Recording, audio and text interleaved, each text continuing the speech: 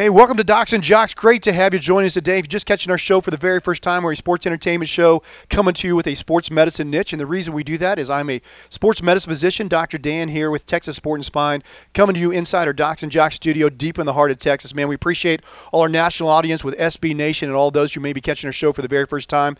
And my co-host every week is Ferris Potter. Ferris is the voice of Grand Canyon University, longtime sports broadcaster. Ferris got a great show planned today. I'm excited as usual. Yeah, I mean, we're going to have on Steve Hecht. Steve has been the performance coach for the Texas Rangers as well as the Seattle Mariners. He played 13 years of professional baseball. He is a wealth of knowledge. He wrote books called The Hecht Effect, talks all about how you use your mental strength to become a better baseball player as well as better athlete all around. And then we're going to have on 34-year coach Randy Martin. Randy was a 34-year track and field coach who has coached 20 to 30 college athletes as well as a Olympian, Jonathan Johnson. We'll be having him on talking about what brought him to be a great coach with Abilene High Eagles. We had all of that, and then we're going to have on a lovely Miss Tracy Munton, as always, bringing us our mental minute, talking about how to use our mental strength there as well to become a great athlete. And as always, man, our favorite thing to do on our show is talk up to our guests. If you want to contact us and send us your question, maybe your sports medicine question, you can do so by going to docsandjocks.com, DOXNJOX.com. Send us your question through an email form, and what we'll do there is we'll try and put it on air. I'm not taking the place of your family physician or your sports medicine physician, but trying to get you some advice to get back out on the field again and get ready to play whatever that sport may be.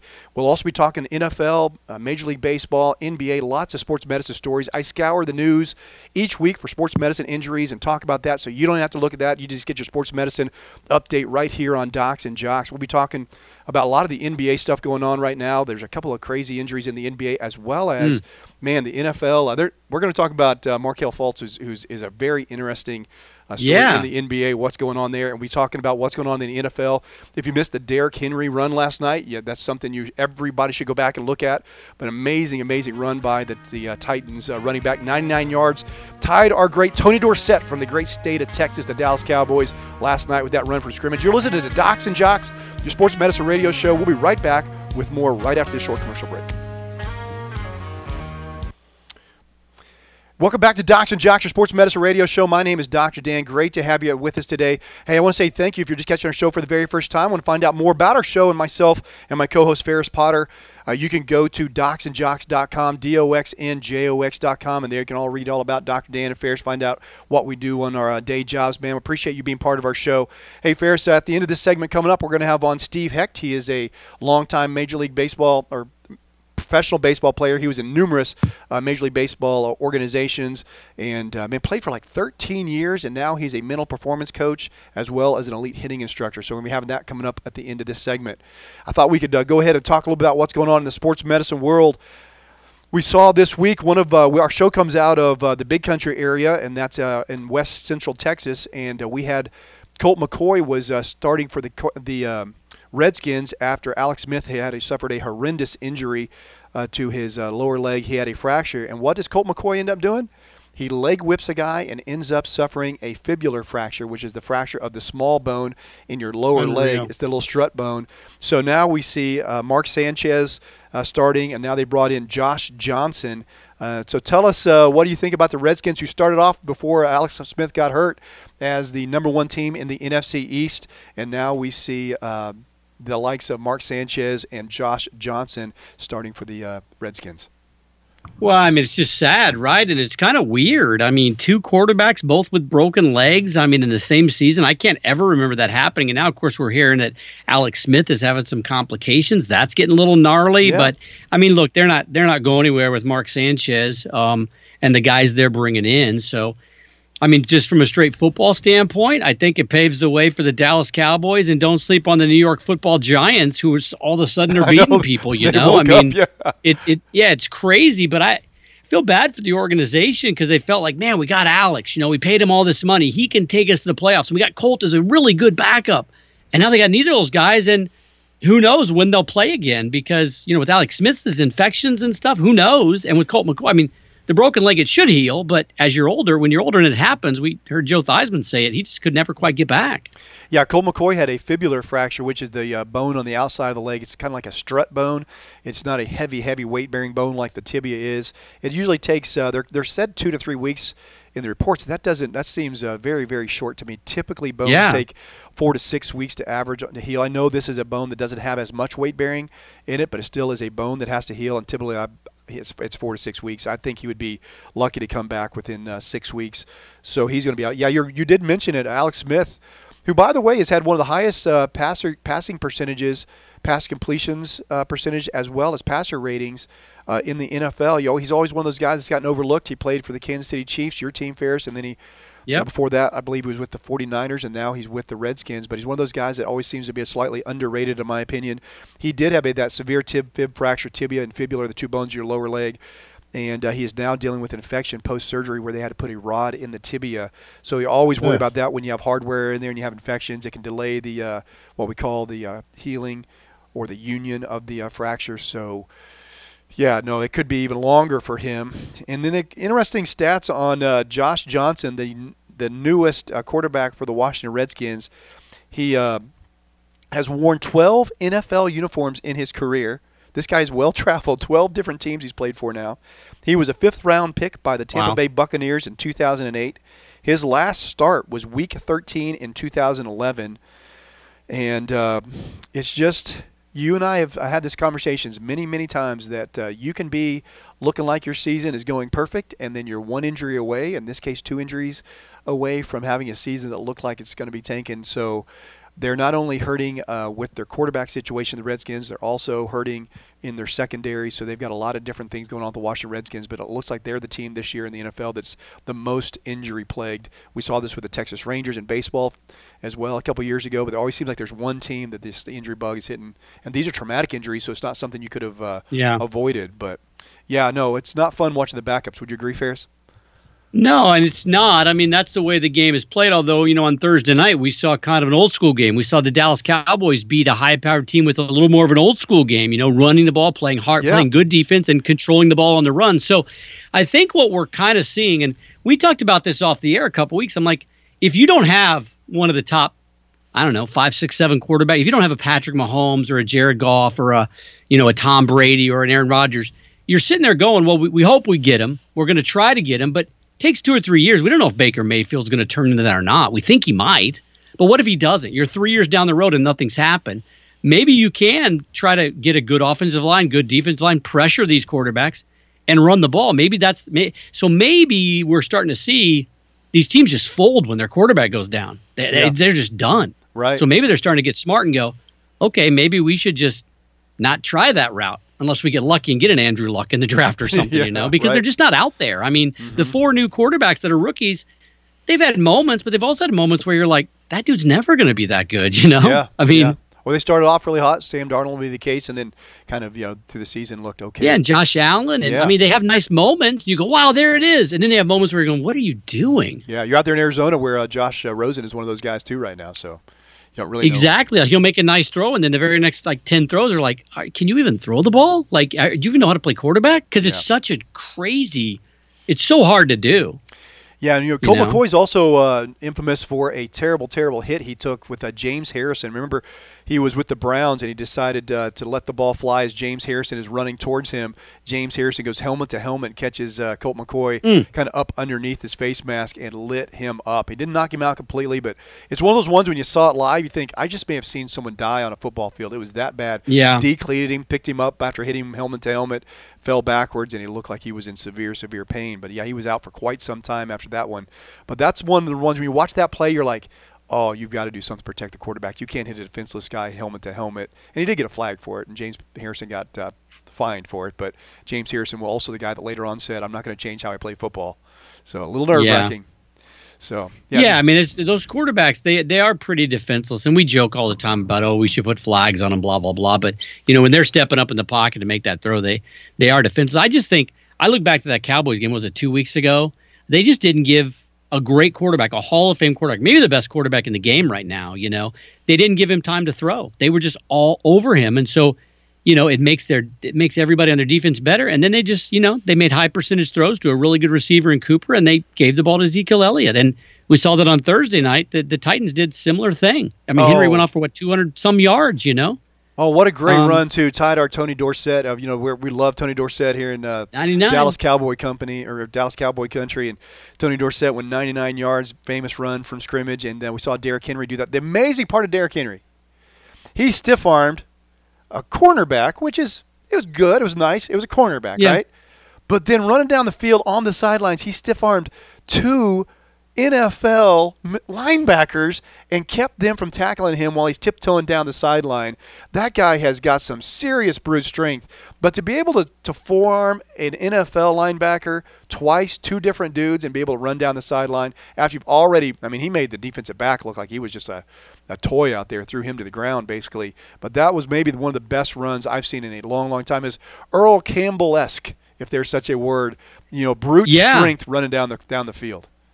They said, too, I heard this stat, they said that he got up to 21.7 or 20.7 miles an hour on that run. So not only is he strong, he's big, he's going 20 miles an hour coming at you. Yeah. He said he got to know Tony Dorsett, too, and the Heisman Trophy, all the whole thing he did. And so he got to know Tony, or he called him TD, and that would be a really cool thing if that was your hero growing up, and every running back wants to have some hero. If Tony Dorsett was your hero, wouldn't that be cool to be able to do what your hero did and run 99 yards down the sideline? Really cool run, man. Yeah, the stiff arm is kind of a little bit of a lost art. We used to see it all the time back in the day. That's cool to see him. Yeah, he stiff armed one guy like 3 times because he'd get the space, and I don't know. The parts of the game I saw, it didn't look like anybody wanted to tackle Derrick Henry. It looked like I hate to say it, but it looked like Jacksonville's already counting the days till they get to go on vacation. They want to know. And I remember Earl Campbell was that same way. Nobody wanted to tackle that dude. No. Nobody. And you're definitely not going to tackle Earl Campbell or Derrick Henry up top by trying to grab him up high. So that was the part. He's on the sidelines already, running down the sideline. All you had to do is hit him low, and you're either going to stop him or he's going to go out of bounds, right? But all of them tried to grab him up around the shoulder pads. Or shove him, yeah. Shove him. Yeah. He's just too strong of a guy to do that. He actually got away with a little bit of a face mask on one of those stiff arms, but I'm kind of glad they didn't call it because it was such a great run. So, could you imagine? Yeah, no, I can't imagine. Hey, what you can't imagine is what our interview is going to be with. We're bringing it back. Oh, it'd been terrible. Our interview coming up with Coach Steve Hecht. You won't want to miss that. If you are a baseball fan, a baseball aficionado, maybe you have a youngster who loves baseball, go get him. Listen to this next interview with Coach Steve Hecht. We'll be right back. More Docs and Jocks after this short commercial break. Hey, welcome back to Docs and Jocks, your sports medicine radio show. My name is Dr. Dan, coming from inside Docs and Jocks radio studio, where we come from the deep in the heart of Texas, man. We'd love to have you be part of our show anytime, anywhere by going to our iTunes podcast, Docs and Jocks, DOXNJOX. Joined each week by my co-host Ferris Potter, the voice of Grand Canyon University. And Ferris, we have online our good friend, the Hecht Effect, Steve Hecht. Steve was played in professional baseball for over a decade. Became the performance coach for the Texas Rangers and the Seattle Mariners. He now runs Diamond Kings Baseball Academy. If you are anywhere in our listening audience close to the Dallas Metroplex area in McKinney, his facility is bar none one of the best in all of North Texas. Brand new outdoor fields, indoor facility, the greatest coaches in the country. So, Steve, thanks for being on Docs and Jocks. Hey, thank you, Dan. Hey, Chris, how you doing? Hey, Steve, tell us a little bit about what's going on with the right now with Major League Baseball. We see a lot of things happening where people are talking about launch angles and trying to, seems like it's either a strikeout or a home run. You're one of the guys who teaches hitting in a very connected form where you want to really always feel your swing is nice and easy. You and I played about the same era. What do you think about all the new things we hear in baseball, and are they new even? We were talking about launch angle and hitting home runs and all that type of stuff. Yeah, I think the biggest problem I have with it is, if you just understand the fundamental science, is you can't think about launch angle when it's coming in at 93 miles an hour. Exactly. It's more, what have you done to prepare so that when you get to your hitting position, is the ball coming off the bat the way you want? And a good friend of mine here, Tim Doolin, who had Mookie Betts the entire time from the time he's young. They still talk 3 or 4 times a week. He was just here this last weekend, and he said, I talked to Mookie about launch angle, and he just said, I don't know what they're talking about. He said, I just try and get to the ball in a good position, and sometimes, I drive it out of the ballpark, and sometimes I don't. But he said, I don't know how you would actually tell somebody, hey, consistently get the ball in the air, because it's too difficult to think about getting your body in a position to launch the ball while you're still trying to focus and actually hit it. And I did hear in the playoffs, Christian Yelich say the same thing. He said, I don't know why they're talking about the launch angle. You've got to stay down through the ball and drive the ball. And most of the guys I remember coming up talked about hitting line drives, and as they got older, they learned how to strike the ball, and then they started getting the ball up in the air. But I think it's difficult to teach launch angle, because you think about, we move in the direction of our most dominant thought. Well, what picture does that create in anyone's mind? If I say, hey, let's work on your launch angle, immediately you're thinking about, in my mind, slow pitch softball, lean back and, just waylay and try and get it up in the air. Yeah. That's very hard to do consistently when the ball's coming, at high velocities and changing directions and speed. So I really haven't talked to guys about it. There are, in my mind, more fundamental things that you have to establish before you can even get to a conversation about launch angle, and most of the guys don't get there. Yeah. And for me to think I'm going to tackle launch angle when they're not balanced, is obviously an impossibility. So I try and stay away from it. Like I said, what picture am I going to create if I talk to you about launching or getting the ball in the air? Yeah, and two of the words you use, which I've heard you talk about a lot, that don't always go together, are hitting and thinking while you're trying to hit. And it's two of the things that you talk about, hey, you got to kind of clear the mechanism. You can't be thinking about all the time while you're hitting. You just have to let it flow. But talk about, because you wrote a great book called The Hecht Effect, and I'd recommend anybody who has a youngster playing baseball, or anybody playing baseball or any sport really, to go out and find the book, The Hecht Effect, Hecht Effect. And tell us about what you do to prepare yourself when you're going up mentally, and can you hit and think at the same time? Well, a friend of mine I just actually talked to today, it's a psychiatrist and played college baseball, and we were talking about that and the speed that you process information in the front part of the brain, the one that makes you successful maybe in a classroom. That part of the brain actually doesn't have the ability to function fast enough to play sports at a higher level, because the back part of the brain, that cerebellum at the back of the brain, is the one that knows how to train and perform under pressure, under duress. Well, if you've got a coach that all he does is talk, and, hey, you need to do this, get your foot down, hey, get your hands back, well, you get that front part active, and it blocks off access to the back part that you need to hit a baseball or pitch or locate whatever it is you're doing, hitting a golf ball.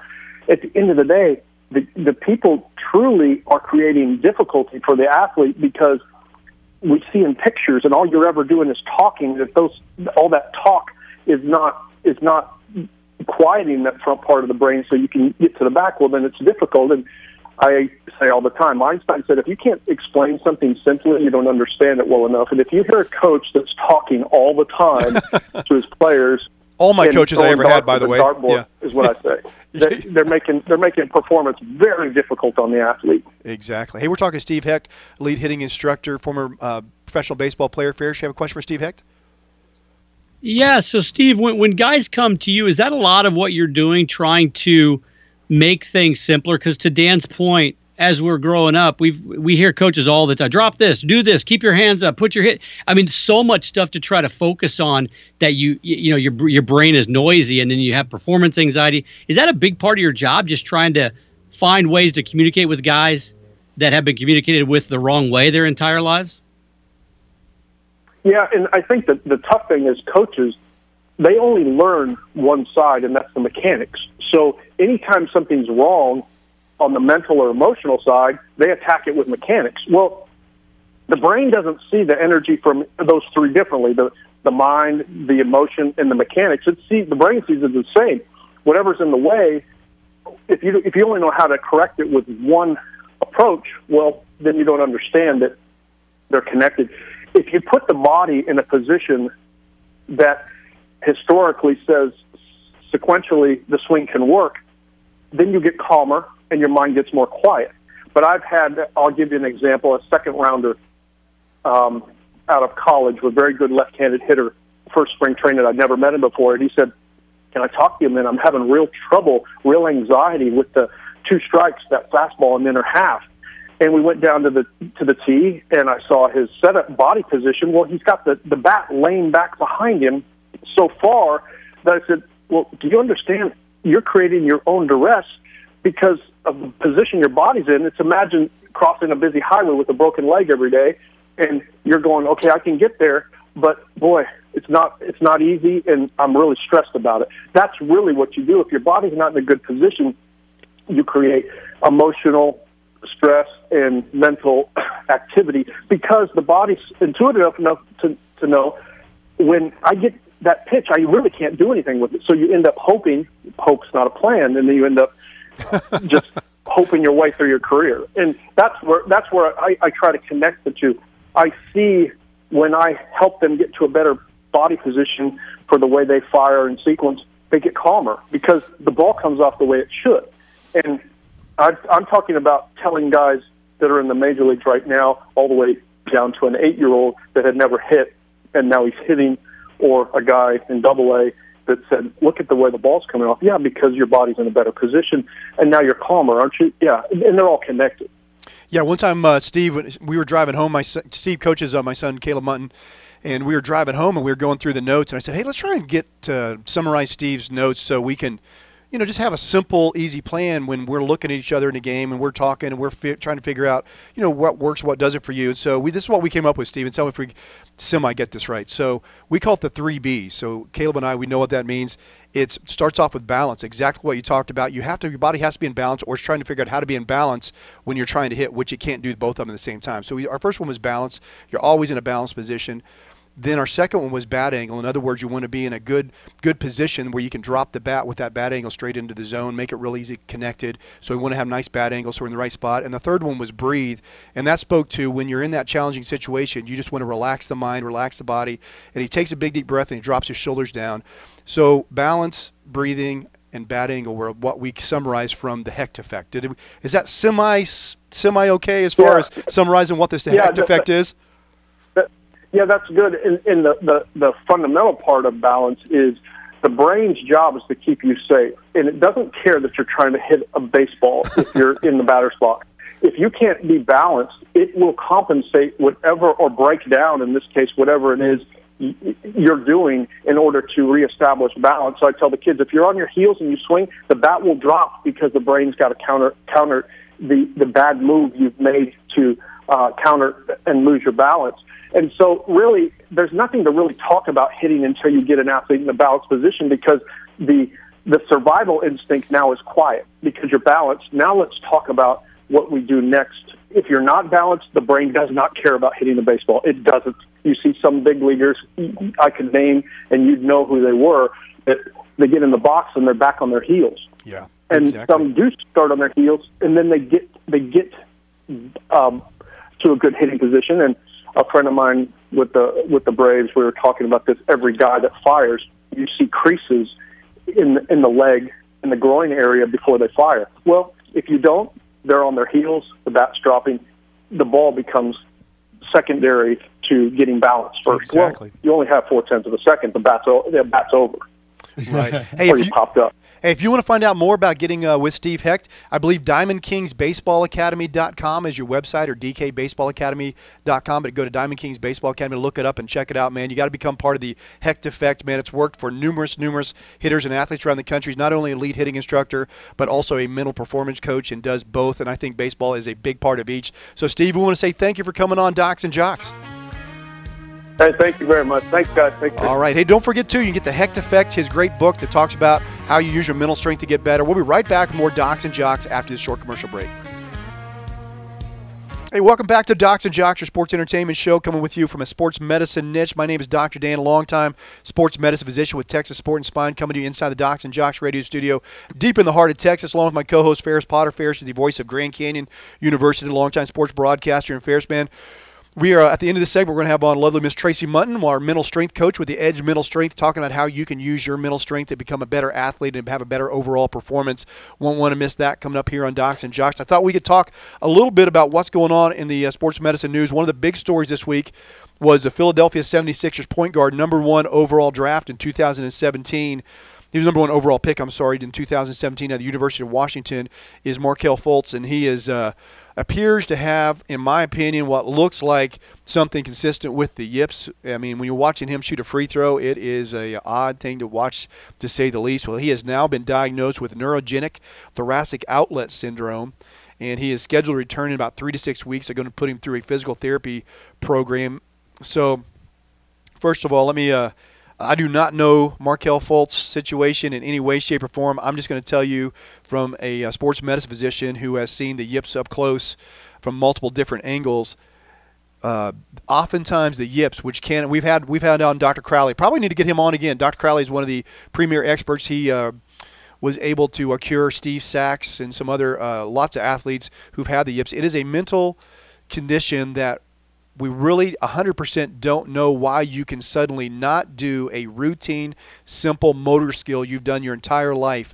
You suddenly have a very difficult time trying to do that motor skill. If you've ever seen Charles Barkley swing a golf club, if you ever saw Chuck Knobloch try and throw the ball from second to first, we did at the Yankees. Right. Steve Sachs when he was with the Yankees and Dodgers. Mackie Sasser, another famous baseball player. It was actually called the Steve Blass syndrome, who was a pitcher. Rick Ankiel, for those who want something a little bit more modern, was a star pitcher for Tony La Russa and the St. Louis Cardinals. He had come up as a rookie. He was a phenom. His book is actually called The Phenom, where he talks about how the yips overtook him and suddenly could not throw the ball to home and could not hit the catcher. So it is a inability to do a simple activity like throw a baseball. John Lester's one, Ferris, I think probably a lot of people would know with the Cubs, couldn't throw the ball to first base. We've seen it in basketball players. I had to do a little research on this and see if Markelle Fultz is the only one we've seen in basketball. We have seen this with Nick Anderson did it with the Orlando Magic. Suddenly he could not shoot a free throw. He had a yips-like free throw, dropped down to less than 40% free throw shooter. And so because it is this mental situation where you suddenly lose the ability to do a simple motor skill, oftentimes players, because it is this thing that you can't understand, you didn't ask for it, you don't want it, you don't know what caused it, you don't know how to get rid of it, very difficult to try and figure it out, you will attribute a physical condition or a physical injury as to the reason why this is happening to you. I'm not saying that the doctors who ever saw Markelle Fultz are making up the diagnosis of thoracic outlet syndrome, which is a hard diagnosis to make, but it's a neurogenic or crimping of the nerves in your upper shoulder. It usually makes it when you raise your arms overhead, makes your arms feel like they fall asleep or go numb or get heavy. They have now diagnosed with the neurogenic thoracic outlet syndrome. I just said I've seen people with thoracic outlet syndrome, and the type of free throw he was shooting, the yip-type move he was doing, did not look like a physical condition to me. It looked like the mental condition called the yips. Have you been able to look at Markelle Fultz and seen his free throws? No. My question was, I mean, he's still shooting the ball. He's shooting it awkwardly. Could you still even do that move if you had thoracic outlet syndrome? I mean, my understanding was it's very difficult to even lift your arm up that high, but maybe I'm wrong on that. I don't know. Yeah, what thoracic outlet syndrome is it crimps the nerves in your upper shoulder, and so it makes you, as you do overhead throwing activities, overhead motion, you feel like your arm goes dead or numb. So it definitely could be, there could be some neurogenic. I hope it is for him because, honestly, I think neurogenic thoracic outlet syndrome is a much easier condition and treatable that you're able to treat it because you go through some physical therapy and those types of things. So it would be really, hopefully, a good diagnosis if there is such a thing as having neurogenic thoracic outlet syndrome as opposed to the yips, in my opinion. Well, a lot of people agree with you. There's a lot of people questioning that diagnosis, mainly because I can't, like you said, I can't remember a basketball player that's had that. It's fairly common. We see it at least once, usually 2 or 3 times a year in baseball. With that that crimping because of the overuse and the continual throwing motion with guys at times. But yeah, I don't know who's had it in basketball, so that's why, to your point, it's hard to diagnose, but it's hard to prove it's not that. So it almost seems like the perfect thing to say, oh, let's blame it on this while we try to figure your head out. Yeah. And Dr. Crowley, just to kind of give you the different, there's lots of different theories of what causes the yips. And his Dr. Crowley, who is a psychologist out of the California area who works with a lot of athletes who has this condition, he theorizes that it is your right-sided brain seeping into your left side, which controls your function, your motor skills, your ability to do fast activities. Like a lot of baseball players will say, I've never once ever thought about throwing a baseball in my life. I just pick the ball up and I throw it, right? I've never thought, where does my elbow go? Where does my hand go? When do I release it? So now suddenly what happens is something triggers it where you begin thinking about it. So now you've got your right brain thinking thoughts, and now you start getting anxiety, more thinking. It's kind of like you tell yourself not to think. And what does that mean when you tell yourself not to think? What do you think? You think about not to think. Don't think about that pink elephant. Boom, No, I got a big pink elephant right there. So he believes it is your right-sided thought patterns moving into a motor function on your left side that doesn't allow you to do that very quickly and rhythmically. So what we should have him on again. That's probably on our Docs and Jocks website, right? I mean, that was a great interview. That it was interesting how he broke it down, and it was interesting too because he was like, I can fix that, man. Yeah, I mean, I can fix that in it didn't seem like a super long amount of time. Yeah, no, I've seen it up close, amazing. And I've seen him fix athletes who have this condition, and I've seen it up close, and it is interesting when he does it. He does it through a series of let's kill the right-sided thought pattern in our imagination. So he gives the yips a visual form. You visualize, you imagine the yips as a monster or as something in your brain, and then you go through a series of let's kill it. Let's take out that monster, and then once you kill it in your imagination, you kind of killed the thought, which then now doesn't infiltrate the left-sided motor skill. Interesting. Yeah, so that was what his... Because, I've heard all kinds of people say, oh, you just need to relax, or they need to be more confident, or you just need to get over it. Well, those things don't work in the yips. I'm just telling you, the people who No. They don't. Because when you tell someone to relax, now they think, well, I'm nervous. I must be nervous. They're telling me to relax. I must be nervous. And so I must be thinking about not being nervous. If I'm thinking about not being nervous, I'm thinking again.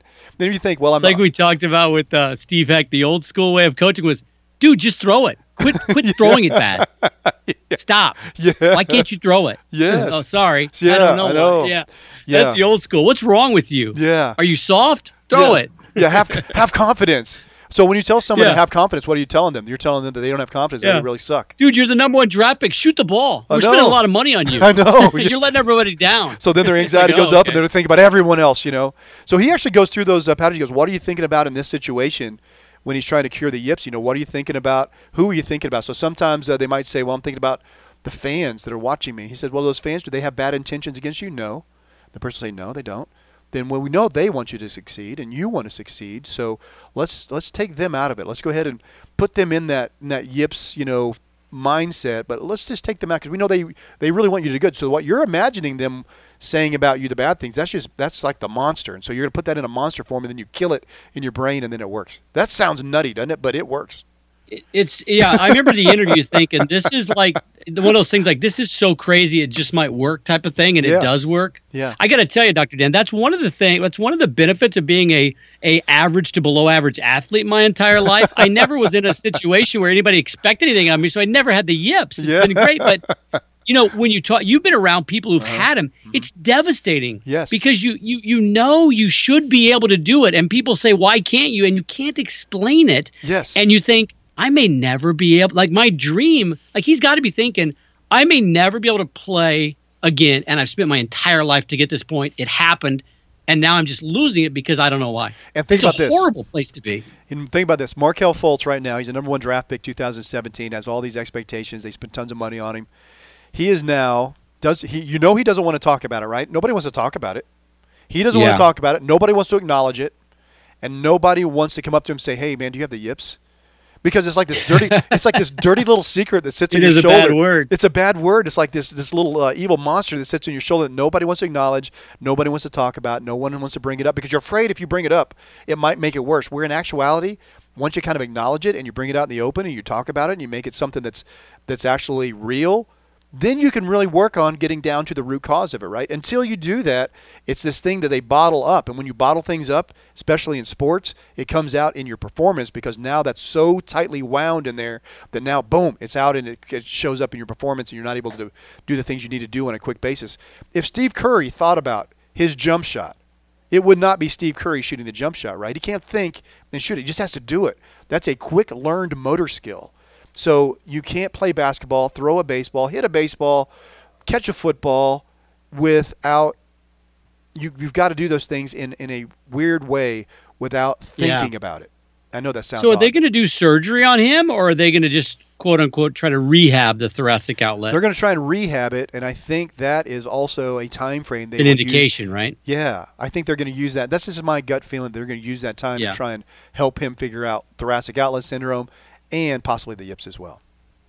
So is this going to become the new thing? Whenever anybody anywhere has the yips, they just diagnose them with thoracic outlet syndrome because nobody really knows exactly I honestly what it is. I don't even think it's a new thing. I think it's been going on for years. If you look back at most of the people who've had the yips, because nobody can explain it because they don't really know what it is, and it's the thought process interfering with motor skills. They usually, if you go back and look, they'll usually refer to some labral tear in their shoulder, or they'll give it a diagnosis. Oh, he's having elbow discomfort, shoulder discomfort, and they give him some time off to kind of be able to regroup and then try and come back and do their thing again. But no, I think it's been going on a long time. They'll try and give I believe there's a term for that in the medical world. I think it's somaticization, where you give a mental condition a physical name or physical pain that you now ascribe that to. Dude, I remember back in the day, they used to just flat out say it like, yeah, Steve Sachs he's got the yips. Like they would, like the announcers would be like, I remember, who was the golfer? He couldn't putt. Yes. He could make long putts, but if it was like a two, like, you know how those tap-ins, anything like 3 feet, 4 feet are tap-ins? Oh, yeah. Forget his name. He missed him every time. And they'd be like, oh, he's got the yips. Oh, he's got the yips. Oh, he's got the yips. Because golf is where it was originally, given a name, because they were people couldn't swing it at the club smoothly. And where do you get more information than golf about, hey, whenever you start swinging it and you miss one, everyone on the course has a mechanics flaw that they tell you about, and then you start thinking about it. Is that not true? Golf's probably the most, other than baseball with swinging, maybe there's more mechanics there, but I think golf may be the number one. Swing mechanics is always brought up. So now you're talking about thinking about your swing more than any other swing, any other place. I think that's why golf's I think you're right. I mean, I think hitting a baseball's harder, but as far as mechanic-wise, I think there's just as many or more swing mechanics in golf, and that gets into your head all the time too. Well, this like is a crazy. Perfect segue into our Mental Strength Minute with lovely Miss Tracy Munton, who at the Edge Mental Strength talks to athletes all the time of all ages and all different sports about their mental strength, and she's with the Edge Mental Strength. If you ever want to find out how to take a free evaluation with Miss Tracy Munton, go to the Edge Mental Strength icon at docsandjocks.com, doxnjox.com. Click on the Edge, do your free mental strength evaluation, and she'll get that back to you. We'll be right back with more Docs and Jocks, your Sports Medicine Radio Show. Recently read a quote that I love. It states, "Whatever you do, do it well. Do it so well that when people see you do it, they will want to come back and see you do it again. And they will want to bring others and show them how well you do what you do." While this may sound like a great sports quote, believe it or not, it was spoken by Walt Disney. While this quote was not necessarily directed towards athletes, I believe it is a great example of the successful mindset. On the sports field or in everyday life, athletes should always be striving for excellence. Even though no athlete will reach perfection or even excellence in every performance, having the mindset of always giving 100% will help to breed success. Watching people perform what they love to do while doing so with excellence will not only create a fan base, but will inspire others to do what they do with excellence. Here at the Edge Mental Strength Training, we work with athletes of all ages to develop a mindset of excellence and to remind them to focus on their love for their sport. If you or an athlete you know would like to learn more about this, you can contact us by clicking on our link at docsandjocks.com. This has been your Mental Strength Minute. Welcome back to Docs and Jocks, your Sports Medicine Radio Show. Man, thanks for being with us on our last segment here in our first hour. Remember, we're a 2-hour show. If you're just catching us on SB Nation, where we go 1 hour, and you want to catch the second hour, go to docsandjocks.com, doxnjox.com.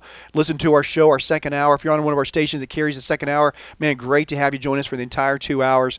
Want to end on our story here, Ferris, where we're talking about multi-sport athletes. So you and I have interviewed numerous coaches, Gene Stallings, G.A. Moore, Jimmy Keeling, Hall of Fame coaches at all levels, and they always talk about wanting multi-sport athletes.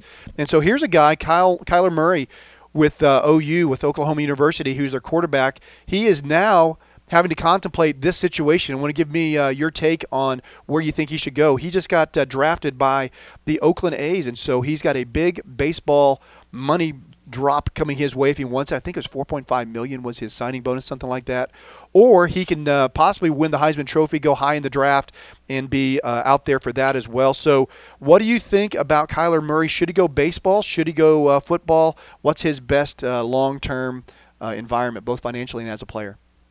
Financially, if he makes it to the majors, it's baseball. They're guaranteed contracts. He could probably get a couple. He could get a nice signing bonus. He could probably get a bigger signing bonus going as like the number 1 overall draft in football.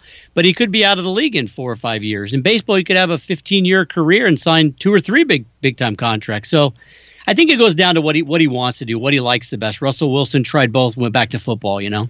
Yeah, and what a great decision to have to make. Huh? Do I take $4.5 million signing bonus in baseball, or do I possibly win the Heisman Trophy, go high in football, and have a great career there? Good decision to have to make. Similar to me and you coming out of college. Yeah, exactly. Yeah, similar to me and you coming out of college. Yeah, Same type of stuff we were dealing with. Yeah, multi-sport non-athletes. So the only difference is non in there. Yeah. So, hey, I want to say thank you for all our wonderful listeners on Docs and Jocks. Hey, remember, if you want to catch us our second hour, you're welcome to do so. DocsandJocks.com, DoxandJox.com. Remember, you can always follow us on social media on Facebook, Twitter, Instagram, at Docs and Jocks, DoxandJox. Hey, thanks for being with us on our first hour on your sports medicine update show, Docs and Jocks. We'll be right back with more right after this commercial break. Doctor, give me the news. I got a bad case of loving you. Hey, welcome back to Docs and Jocks, your sports medicine radio show, man. Great to have you joining us today. If you missed our first hour, man, you can always go back and catch that show anytime, anywhere by going to our iTunes podcast, Docs and Jocks, DoxandJox, or you go to our Podcast Arena, SB Nation podcast, and just listen to that anytime, anywhere at your convenience, man. Been awesome show so far. In our second hour here, we're going to have on Coach Randy Martin. Randy is a longtime 34-year track and field coach. Has trained numerous Olympic, as well, trained one Olympic athlete, numerous college athletes, as well as state finalists and state champions. So you won't want to miss that coming up here on Docs and Jocks. My co-host each week is Ferris Potter, the voice of Grand Canyon University. Ferris, give us a quick update on what's going on in the world of Grand Canyon University with their basketball team right now. Well, the Lopes are getting set for a tilt this Sunday with the number 7 team in the country, the Nevada Wolfpack. Then flying down to take on Texas, who's had some really good games, beat North Carolina, and had some really stinker games. So we'll see what we play there. And then, of course, the Christmas break. But, this Nevada game is part of the Colangelo Classic. You know, Jerry Colangelo, an icon here in all of NBA and all of basketball, but especially in Phoenix. He started the tournament, and Gonzaga, Tennessee, 1 versus 8 will be the first game, and then the Lopes will play Nevada. The Wolfpack, interesting team, that mid-major, but, ranked in the top 10 as a mid-major. It's interesting with college basketball. You got 2 mid-majors, Gonzaga and Nevada, ranked in the top 7 in the country. I mean, wow. When we were growing up, that didn't happen. Never happened, right? Yeah. It was always Kansas, North Carolina, Kentucky, those types of teams, the Power Fives. It's kind of fun to see that you can make it. Now, will Nevada be able to, continue to hold that like Gonzaga has or not? But, Lopes they got a lot of new players, so they're kind of figuring each other out. It'll be interesting to see how they play these next couple of games before they get into conference play in January. Yeah, we saw the big game with Gonzaga beating, I believe it was Duke in the big opening tournament, right? Yep. Yeah, first time big win over, and I believe it was in Hawaii, right? And then they barely got by Washington just last week, or maybe it was earlier this week. Yeah, exactly. Hey, on the Kyler Murray story, I meant to mention, who are you picking? OU, Alabama. Give us your pick there. Alabama. And then give us, we got Notre Dame and I believe it is Clemson. So who are you picking in Notre Dame, Clemson? Clemson. There you go. All right. I don't think Notre Dame's the 3rd best team in the country. I mean, it's hard to keep them out because they're a great story. They're a very good team. And I think Georgia should have been there over Notre Dame. I don't think Georgia should have been in there over Oklahoma necessarily. But I think Notre Dame's taken up a spot that I don't think they technically deserve just because the schedule they played and that type of thing. Last 10 seconds. Clemson, Alabama. Who are you picking? Alabama. There you go. You have it all here on Docs and Jocks. Go and put money on it now. Hey, we're right back with more Docs and Jocks after this short commercial break. So funny.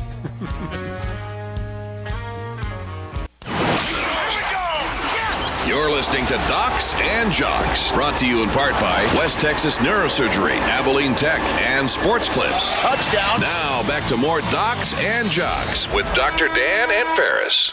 Well, welcome back to Docs and Jocks, your sports medicine radio show. Great to have you join us today. Remember, you can follow us anytime, anywhere by going to our iTunes podcast, Docs and Jocks. Also follow us on Instagram, Twitter, Facebook, at Docs and Jocks, DoxandJox.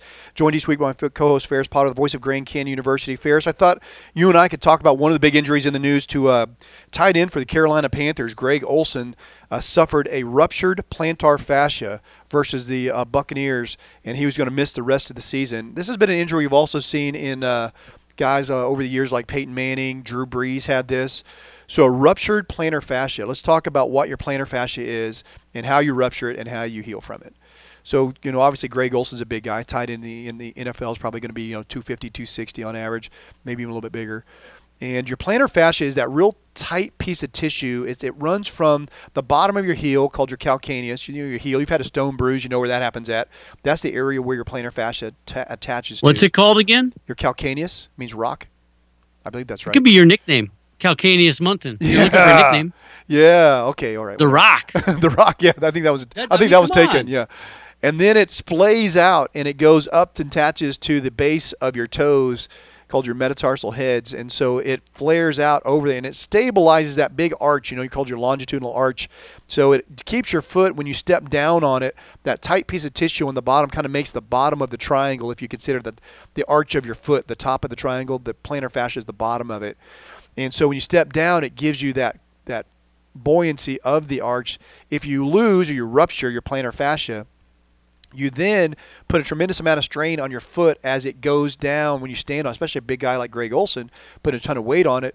It then flattens out the arch over time. Then it'll start causing you to lose that arch, lose that nice solid curve, and you start getting collapse of that arch, and then you start getting things like midfoot arthritis, a lot of different things rub together which shouldn't rub together. You start getting a lot of foot problems. We see this a lot in people who have you have more stretch or stress on your plantar fascia, that tight piece of tissue, when you have flat foot, or pes planus, that's called. But when you have flat foot, it puts stress on there and it'll rupture.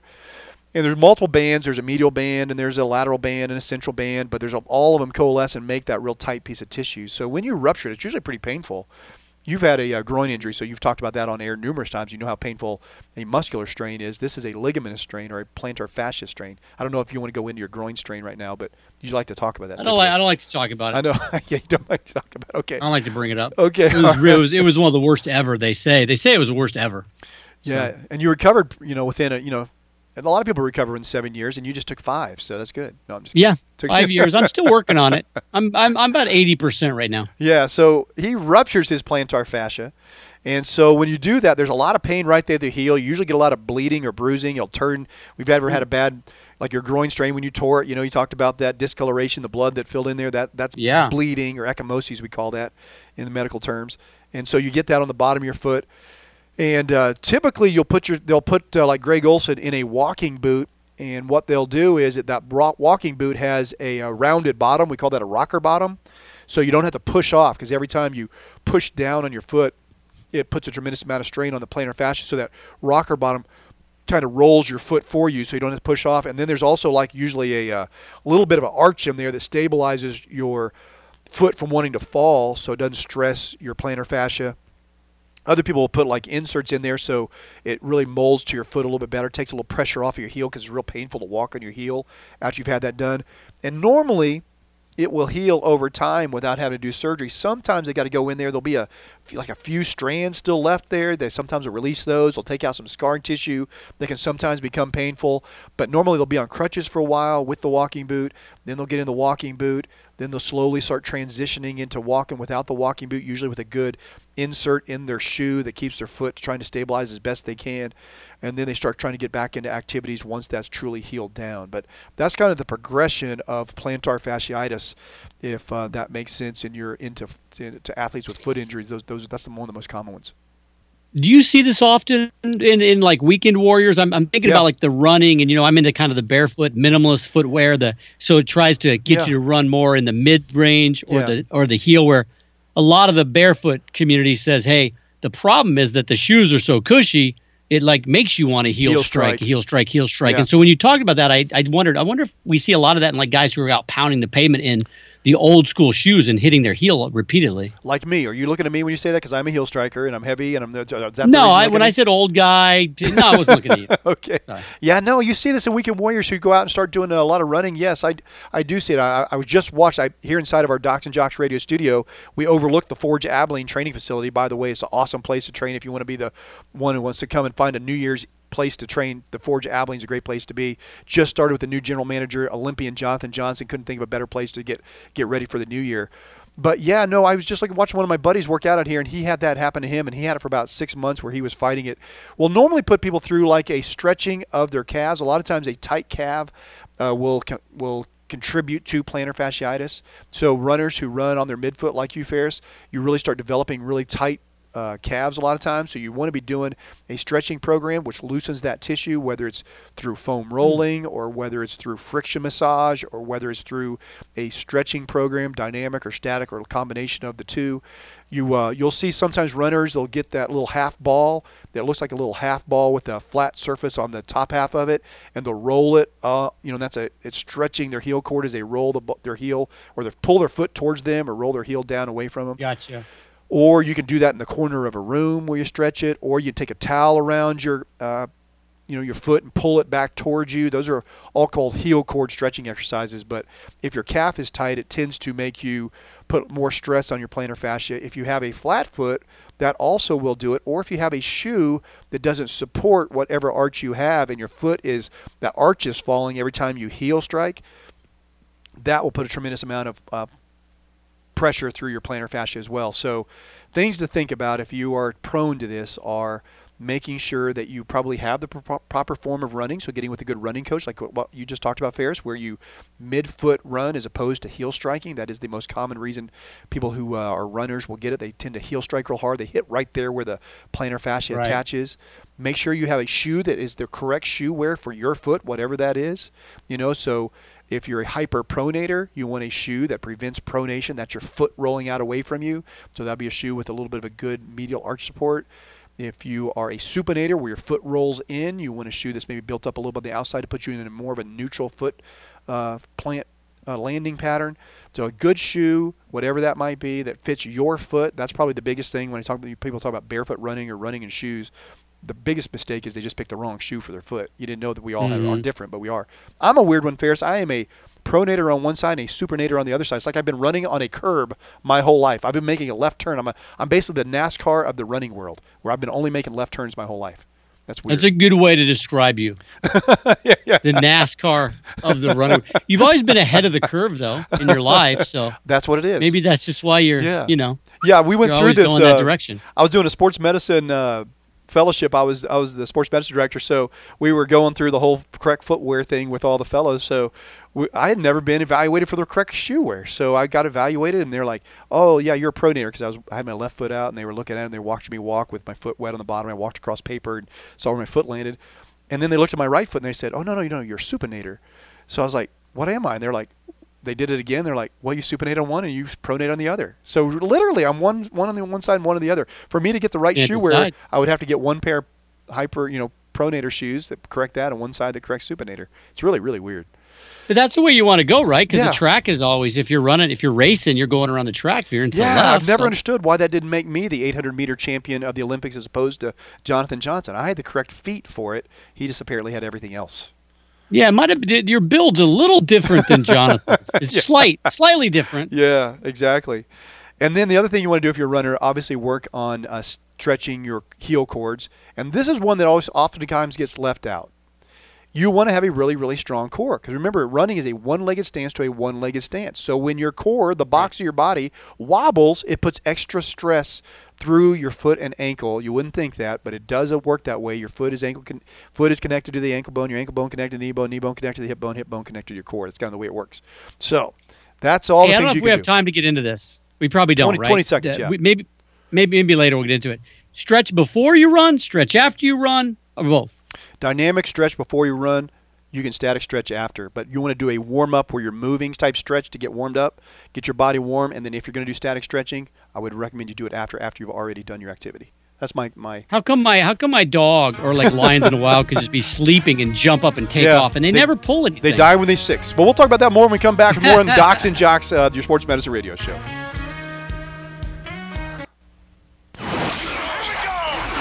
You're listening to Docs and Jocks, brought to you in part by Sylvan Learning Center, Dr. Melton Chiropractic, and Texas Sports Hall of Fame. Touchdown. Now back to more Docs and Jocks with Dr. Dan and Ferris. Hey, welcome back to Docs and Jocks, your sports medicine radio show. It's so awesome to have you today. Hey, remember, you can listen to our show anytime, anywhere at your convenience. If you maybe miss a weekly show here, by going to our iTunes podcast at Docs and Jocks, DOXNJOX, and listen to our show there. Also, remember, you can follow us on social media, Facebook, Twitter, Instagram, at Docs and Jocks, DOXNJOX. I'm Dr. Dan, longtime sports medicine physician with Tech Support and Spine, joined each week by my co-host Ferris Potter out of Grand Canyon University, longtime sports broadcaster. And Ferris, we are very honored to have on a good friend of mine and a good friend of Docs and Jocks, Coach Randy Martin. Coach Martin, get this, has been a head track and field coach for 34 years at Abilene High, where he has been coaching athletes that are numerous state champions, as well as 20 to 30 college athletes who went on to play in college after he trained them, and then one Olympian, Jonathan Johnson, who's been on our show here. Coach Martin, thanks for being on Docs and Jocks.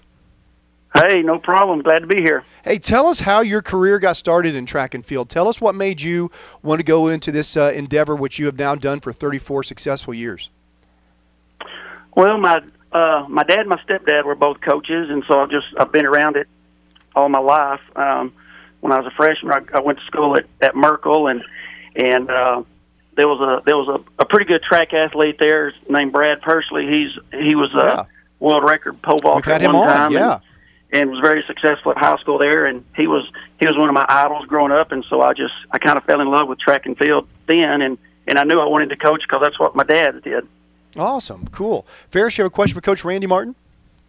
Yeah, Coach Martin. So, you're just getting started, 34 years in the business. What is it about coaching that kept you in it? You got into it because of your family, but then you like it.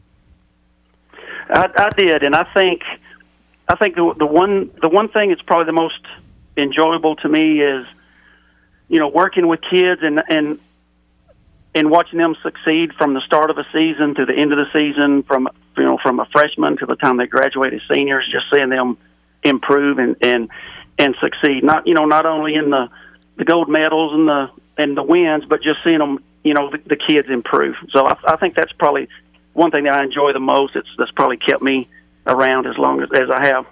One of your track and field athletes, Jonathan Johnson, who's been on Docs and Jocks, he's now the general manager of the Forge Abilene, where he's training athletes back in his hometown. Really, really cool thing happening there. But I heard you give his Hall of Fame introduction at Texas Tech, where he set all kinds of records there. Tell us what it was about Jonathan and some of the great ones you've had. You've had a lot of great athletes, obviously, go through Abilene High, be great track and field runners, as well as great football players. But tell us what it was like with Jonathan and some of those great ones. What separates them from the pack?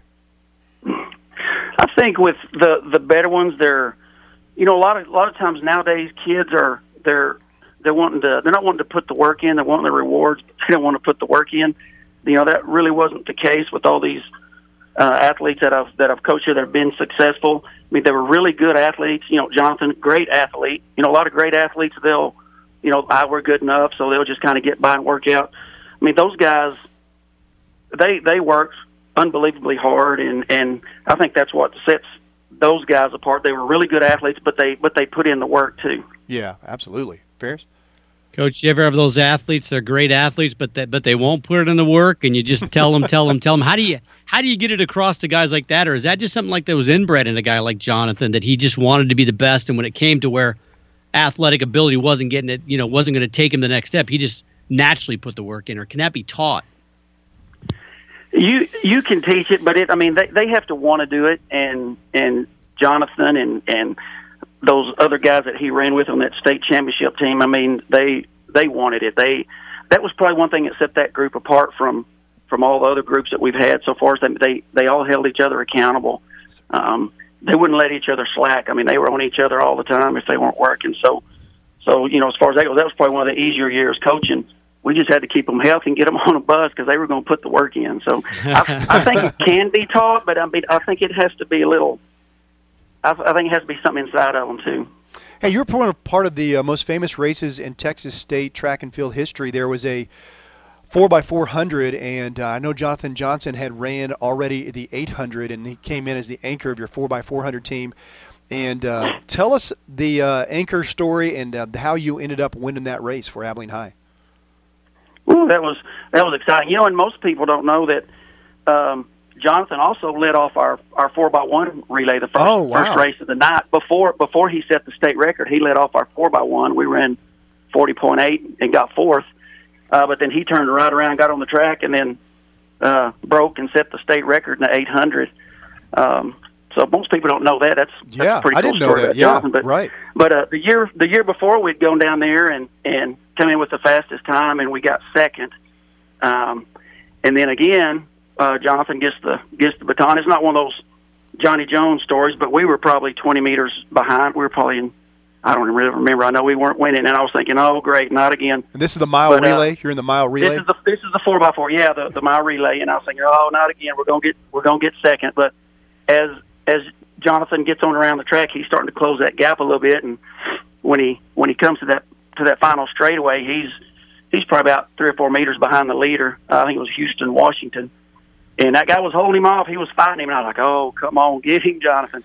And right at the line, he dipped him. I think we ran 3:11.69, and I think they ran 3:11.72. So, so it was pretty exciting. We had already had the state championship wrapped up, but I didn't tell them that. I told them we had to win the 4x4 to win the meet. So that's awesome. So he went and got. I think Jonathan. I think he split like a 45.8. On that leg, so that's pretty amazing for a high school kid. Oh, absolutely, Ferris. How tough is that, Coach, watching that unfold? And I mean, you've done all your work, nothing else you can do but root for the guys. How tough is that? Well, you just have to trust them, and I tell you what, you just hold your breath and you hope. But I tell you what, those 4 guys that ran, I mean, they have some huge hearts, and you don't ever doubt. I mean, especially Jonathan when they were that close. They had to have more of a lead than that to keep him off, because he's gonna fight you to the last second. Hey, Coach, tell us, since you train such great athletes like Jonathan Johnson and that whole group, I think Lyle Young's another one that you've trained, has had great success on in college. Tell us what you focus on when you're doing your training. I mean, from those of us who just look in at track and field, we're like, oh, obviously you're running him and they're trying to get a good aerobic base. Do you also do resistance training? I mean, what is the key, do you think, having a great track team, whether it's sprinters or, those mid-distance runs, to be able to get them in shape, to be able, when the time comes, to turn it on and run like those guys? Right. Well, in high school, most of those guys, well, every one of those guys, Jonathan, Tyree Gale, Sean Harris, Robert Spells, Jeremy Washington, those were the core 5 of that state champ. They were all football players. And so all of them were in fourth period football off season. And so in a situation like that with us in high school, you don't get all that extra. I mean, they're getting their extra through football. So really when they get to track workout, you're just, okay, what did we do in off season today? We need to make sure, kind of structure your workouts around what you did in off season. So it's a little different being a high school coach when you have kids that are multiple sport athletes. So. Yeah, exactly. Ferris, you have a question for Coach Martin? Yeah, Coach. When you were back in high school, when you were running, when you fell in love with it, what was your race? What did you participate in track and field? When I was in junior high, I was an 800-meter guy, and then my stepdad brought a pole home from school one day, and so he kind of introduced me to pole vault. But after my 7th grade year, I didn't really like that 800. That was too tough for me, so I started running the hurdles, and so I was a hurdler and a pole vaulter. Those were my events, and then I ran at McMurray, ran both hurdles and the 4x4 relay there. So I was a hurdler. That was my specialty. Wasn't really fast, Coach. The 800. Yeah, the 800. I mean, I'm an older guy. We might be about the same age, man. When I was running track back in high school, the 800 was like a long distance run. Now it's a flat out sprint. It's a flat out sprint. It is, no question about it. Yeah, and especially nowadays. But yeah, that was a little tough for me. I wasn't that tough. Yeah. Ooh. Yeah, because it's one of those races where you truly have to be able to pace yourself. There's a story where my son decided to do the 800. He got tired of coming in, 3rd or 4th, so he said, I'm going to go out and get the lead at the 400. So he ran his best 400 he could possibly run, and then you just see, like everybody, Coach, when you've seen it, the monkey climbs on your back, baby. But that last turn coming around on an 800, just tell us, walk us through, for those of you who don't know that 800 race, how difficult that last leg of that race is. That's tough. The 800, I think, 800's got to be the toughest race in track and field, I would think, because it's not, like you said, it's not a distance race anymore, and it's almost a sprint. So, like with our 800 guys and back with Jonathan, we we kind of broke that race up into 4 200s, and so we'd have certain times that we'd hit at 200 marks, and at the end, that last 200, it's just stay relaxed and go compete and pray and hope you get there. Yeah, pray is a good word. Hey, Coach, I mean, running's something you can do your whole life. Do you still go out and run? Well, I used to up until about 4 or 5 years ago, and then now I've stopped. I wasn't a distance runner, but there for a few years I'd go out and run, and I ran a few half marathons, which was pretty cool. But about the last 4 or 5 years, I haven't, and I've gained about 40 pounds again, so I might need to get back out there and start again. Yeah, the beauty of the hurdles and pole vault, that's not something you can just keep doing, No, So the running part, maybe you could, but not that. It is true that Right. speed kills no matter what your sport is. I heard it said one time, we had a guest on our show here, Coach Andy Stankiewicz, who's a head Division I baseball player, and I was going to see if you felt the same way, but he said he liked to recruit baseball players who had played football because he knew that when the times got tough, they weren't going to quit. Do you feel like that with your multi-sport athletes in track and field? If they play other sports, oftentimes it's an advantage for them and you? Yes, exactly. We try to get every one of our skill kids, football kids, to run track just for that reason, because we know how hard they work and we know we can count on them. So, yeah, you're exactly right.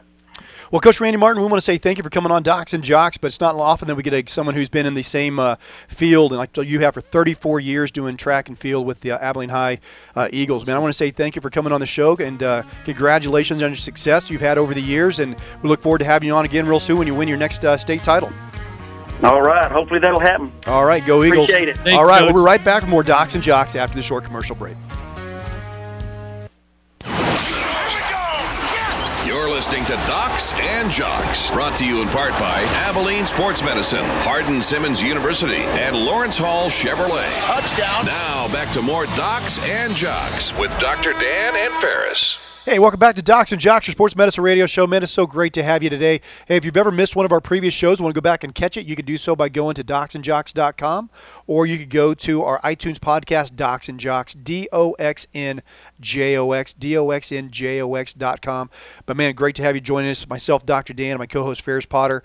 And we enjoy doing the show. If you want to find out more about what we do in our day jobs at Texas Sport and Spine and what Ferris does as a sports broadcasting, you can do so by going to docsandjocks.com.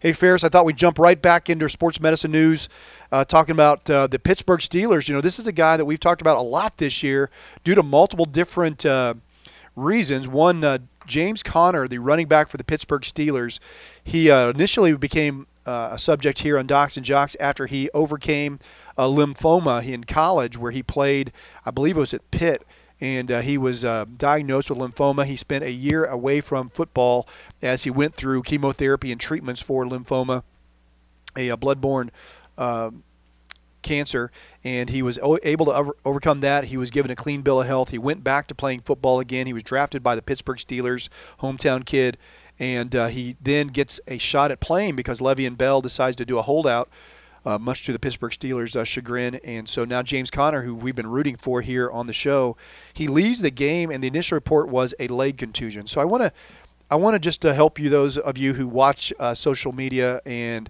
watch the news reports. When people have injuries and these things like leg contusions, elbow, what do they call it always? Elbow strain. That's one that we see a lot. Knee strain. Those are diagnoses that really, truly, in the medical world, to someone who does what I do on a regular basis, mean literally nothing. That just means they kind of give you a location of what's injured, but leg contusion really doesn't even tell me where it's at on the leg. Contusion just is a fancy word for bruising or bruise. So he has a bruise on his leg somewhere. Well, he's a football player, right? That's not even an injury that would take you out. So whenever you see things like that, I'm always suspicious. You and I, how many times have we seen elbow strain in a pitcher, and then 3 weeks later it ends up there being diagnosed with ulnar collateral ligament sprain, and they end up having Tommy John surgery. Or forearm tightness. Right. Forearm tightness is the one I was looking for. Have you ever seen forearm tightness? That's just a code word. Forearm tightness. Yeah, that means you're going to have a Tommy John. You're going to have a Tommy John. Yeah, so leg contusion. So I saw that in the news, so I continued to follow the James Conner story, and sure enough, it was later diagnosed or revealed that he has what is called a high ankle sprain. And so a high ankle sprain, he was rolled up on, and which means a lineman fell on the back of his foot, and when it did, it forced his foot to roll out away from him. So, if you're playing basketball, if you ever rolled your ankle, your foot rolls in, and you sprain the ligaments on the outside of your ankle. This is the opposite of that. So when you do that, when you roll your foot out like that and your foot is forced downward into the ground, there's a tremendous amount of stress that goes through your ankle. And when it does that, it not only injures the ligaments on the inside of your ankle, called your deltoid ligament, your big one, but a lot of that force goes between the two bones of your lower leg, called your fibula and your tibia, and it kind of splays them apart. And it pulls the ligament, or the syndesmosis is called, a big fancy term for a piece of tissue that holds those bones together. And it pulls that apart enough that you injure that structure inside your ankle. And that is a very stabilizing structure of your ankle mortise, we call it. The whole ankle is basically a bone, your talus, sticking up between the tibia and the fibula. And those ligaments on the inside and the outside of your ankle, and that syndesmosis between the bones, your tibia and your fibula, they all work together to stabilize your ankle. So when you have a high ankle sprain, the reason it takes longer to come back is that you've had a tremendous amount of force put through your ankle, and your ankle is somewhat unsteady to walk on until that heals down enough that you start putting weight on it again. So instead of taking a typical 4 to 6 week course to heal from a typical ankle sprain, you're now talking about a syndesmotic or high ankle sprain that can take 6 to 8 weeks. So, man, the Pittsburgh Steelers, who were down Le'Veon Bell and felt like they had a miracle happen when James Conner stepped up and did his thing with the Pittsburgh Steelers, now have another piece of bad luck through an injury that to James Conner, their star young rookie, that's going to be out for a while. Yeah, I mean, I was worried about them as a guy who grew up in Kansas City, rooting for the Chiefs. I still think New England's probably the best team in the AFC, just because I don't think the Chiefs will get it done. But the way Pittsburgh had played a little bit there, I was like, oh man, these Steelers might be really, really tough. But that really hurts them a lot. And they're kind of up and down too. But yeah, that's where we talked about it, a month ago. Hey, if Le'Veon Bell comes back, would you want him back? Absolutely, you wanted him back. You know, for this very reason. And you had a two-headed monster if they're both healthy, but that's going to hurt him a lot. Sure is. So that opens it up again. So we never know. You got to be an incredibly talented team. You've got to get lucky and not get hit by the injury bug, and you got to be hot at the right team. And unfortunately, it looks like right now the Pittsburgh Steelers have not gotten lucky with the injury bug with James Conner going down for sure. Let's talk about some of the other injuries out there in the NFL right now. We see Melvin Gordon, the Chargers running back. He has a grade 2 MCL sprain, and so you and I. He's hopeful to return pretty soon because MCL sprains typically are non-surgical. So a medial collateral ligament is the ligament on the inside of your knee. Remember, you have two collateral ligaments, one on the inside, one on the outside. The one on the inside is called your medial collateral ligament. The one on the outside is called your lateral collateral ligament. And those ligaments are the ones that stabilize your lower leg from going sideways, in or out. The medial collateral ligament prevents it from going out.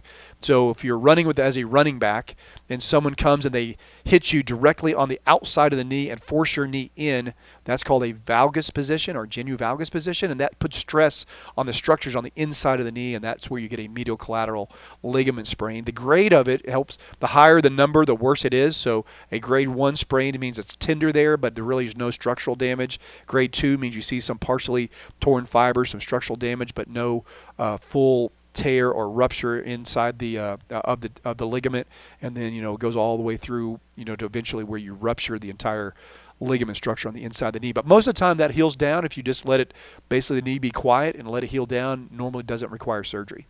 So that's good news for him. How much longer will he be gone for, do you think? Typically from the time of the injury till the time of a medial collateral ligament sprain and you're able to come back is about 4 weeks, 4 to 6 weeks on average. You could come back sooner. Just once again, it's the grade that matters, that how long it takes for the healing to occur. You can also wear a brace that'll help stabilize the knee from going into that genu valgus position, so they'll typically come back, a little earlier and they do it with some safety measures of wearing a brace. We saw this with Aaron Rodgers. Remember early in the year he had a sprained medial collateral ligament, came back wearing a brace and did very well from that. So, it's about 4 to 6 weeks from the time of your injury to the time you come back with an isolated MCL sprain on average. But that is varies just grading on based on the grade of the sprain. Yeah, I mean, they're hopeful that they won't need him to come back sooner. I mean, they're 9-3. The Chargers. I always forget about the Chargers when I mention the top teams in the NFL. They might be the best team in the AFC, top to bottom, with Phillip Rivers and his experience. If he comes healthy, they start the playoffs in 5 weeks, and they've got the Bengals, the Chiefs, the Ravens, and then the Broncos. The Chiefs and the Broncos will be tough games just because, in your division, they're always tough. Case Keenum's got the Broncos playing well. Yeah. The Ravens will be a tough game. They should get by the Bengals. But if they can keep him on the shelf and not bring him back into the playoffs, that'd probably be their best. Maybe get him in there for that Broncos game in 4 weeks to get him some reps because they're going to probably be playing the wild card unless they knock off the Chiefs on Thursday Night Football and tie for the lead in that division. Well, Philip Rivers is going to need some rest for sure because he's now expecting his 9th child. 9th. Crazy. I know, man. He didn't want to stop either. I know. He said he wants his mid. He wants to keep having them. I kind of think that's pretty cool, wife. actually. Yeah, I think he's one of my favorite players in the NFL. He's so colorful. And, having 9 kids, I mean, woo, good night. I got 3 right now, and I can't imagine having 9 and trying to stay up with all 9 He loves of them. it. Yeah, 7 girls and 2 boys, or 6 girls and 3 boys. I can't remember what it is. He's got to keep playing. He's got to keep signing contracts. Yeah, he's got a lot of weddings to pay for with that many girls. A lot of weddings, He a lot needs of all the proms. money he can get. Yeah, a lot of winter formals. He's going to, if he doesn't get to a Super Bowl and win one, he's going to go down he's going to be the Dan Marino effect. He's going to have incredible, crazy numbers. He's going to be thought of as one of the best, but everybody's never going to put him in the top echelon because he never won the big one, which I think is stupid, but that's just how we think of it, right? Okay, here's a little injury question for you. So we know Philip Rivers has done great. He's been awesome with the San Diego Chargers. We both like him. He's a good leader, all those things. He only got a chance because Drew Brees had a shoulder dislocation, had an injury to his shoulder. He gets to come in, and then when he comes in as a rookie, he never relinquishes the position. Drew Brees then obviously goes on. He gets looked at by Miami Dolphins, who said, no, we're not going to take you because you have this shoulder injury. The New Orleans Saints. New Orleans Smart Saints. move by the Dolphins. Yeah, New Orleans Saints then say, yeah, we'll take a shot on you, and man, the rest is history. Drew Brees is going to go down as one of the greatest quarterbacks ever. If you knew what you knew now, or knew then what you know now, and you knew that Drew Brees is going to be one of the greatest quarterbacks ever, would you have stuck with him through the injury and played him over Philip Rivers, the young guy, and let Philip Rivers go on as opposed to letting Drew Brees go on? I would have to say, even looking back, I think they made the right decision at the time because I think there was a significant amount of money on the table. They were going to have to pay a lot more to re-sign Drew Brees too, and so it kind of came around about that same time. Okay, let's take the contract out of it. That's a great point, but let's take the contract and the money and the business out of it. Talent-wise, who do you go with? Who would you rather have right now? You common knowledge, you say, oh, well, Drew Brees. But, I mean, you drop Philip Rivers into New Orleans with Sean Payton and that thing. He's probably doing what Brees is doing. So I think they made the right decision. Yeah, it's one of those ones that's fun to argue, but you really can't pick a wrong guy. I mean, Philip Rivers obviously done great things. Drew Brees has done great things. It kind of reminds me of when I used to argue with your and I's good friend Brian Hook about whether or not they should have played Montana or Steve Young. When Montana was still with the 49ers. Good problem to have, right? Was there a wrong answer to that question? Favre or Rodgers. Good problem to have. Yeah. I mean, it's not like the Brady or Bledsoe. People forget Bledsoe when he got hurt. He was a really good football player. Yeah, right. And that was a gutsy move by Belichick to say, no, we're keeping with Brady. Because Brady his first season, he tried to blow about 3 games down the stretch. Yeah. He got lucky with the tuck rule. Adam Vinatieri bailed him out with some really long field goals. But Belichick was like, no, we're staying with this guy. We're not going back to Bledsoe. And he was right, Yeah, it is was amazing. a tough call at the time. It is amazing how those injuries put you in those situations, though, where you have to decide between one or the other. It is weird how the Drew Brees injury. Lamar Jackson now. Yeah, I mean, exactly. Flacco's a better player. He's got a Super Bowl, but Lamar's 3-0. Yeah, I know. Well, what do you do? Ask Tony Romo. If you get the wrong injury and the guy comes up and does really, really good behind you, your career might be done. And Tony Romo, there's always the question here in Texas whether or not we would have won the playoffs, went a lot deeper had we played with him as opposed to playing, Dak after he had won all those games. But could you pull Dak? Tony got the shot because Bledsoe got hurt again with Parcells, right? Yep, and Tony was the backup, and he came in. Yeah. And you would have won the Super Bowl if he hadn't have muffed that extra point that he bobbled. What year was that when he was? I don't remember that one. I just remember the non-catch of Dez Bryant. That's all I'm talking about. That was such a catch. Nowadays it'd be a catch too. Yes, Today it was always a catch. Let's just face it. It was always a catch. I know. Hey, let's talk a little Major League Baseball here in our last minute or so of this segment. Cubs closer. I like that you're still bitter about it. I am still bitter about it. All of us here in Texas are bitter about that. Cubs closer Brandon Morrow. He's now out for the beginning of the 2019 season. He's going to have arthroscopic elbow surgery to remove some loose cartilage and bone chips called osteophytes in the medical world. Basically doing a cleanup procedure of his elbow. But hey, let's just talk about this from the National League Central standings right now. I mean, it looks like the Cardinals are making a push. Just went out and got Paul Goldschmidt. Talked to our Arizona audience about, how good Goldschmidt has been for the Arizona Diamondbacks, for those who don't really follow the Arizona Diamondbacks closely. Yeah, I mean, Paul Goldschmidt for the last 7 years, you pencil him in for 300 batting average, 100 runs, 100 RBI, and 27 to 35 home runs and 20 steals every time. And he'll do better in that lineup with St. Louis. Oh, yeah, it's going to be amazing because you're going to have Goldschmidt. They went out and got Ozuna, the big hitter from Miami, and then you also got Matt Carpenter now move over to third base. He had hit a bunch of home runs last year, so it's going to be an interesting lineup. So that NL Central, which was already a pretty tough division, is just got a lot tougher with the addition of Paul Goldschmidt, and now you see best the Cubs division in baseball. Yeah, you can make the argument. The Cubs lose a little bit Cubs with and Cardinals. Brandon Morrow going out, so it's tightening up there in that NL Central for sure. Hey, what's tightening up here is our timeline for our next segment. We got one more segment here on Docs and Jocks. Make sure you stay with us, man. We got a great show, all 2 hours of our show. If you want to go back and listen to something you missed, go to docsandjocks.com, doxnjocks.com. We'll be right back with more of your Sports Medicine Radio Show after this short commercial break.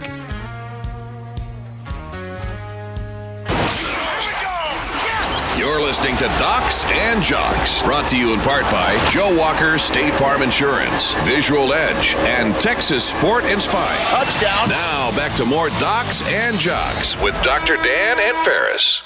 Hey, welcome back to Docs and Jocks, your sports medicine radio show. Hey, thank you so much for being listening to our entire show today. If you did miss one of our segments, or maybe one of our guests like Steve Hecht, a mental performance coach with the Seattle Mariners and Texas Rangers, or possibly Coach Randy Martin, 34-year track and field coach who trained Olympians like Jonathan Johnson. If you want to go back and listen to either of those interviews, you could do so by going to docsandjocks.com or our iTunes podcast, Docs and Jocks, DOXNJOX. Remember, you can always be part of our show as well.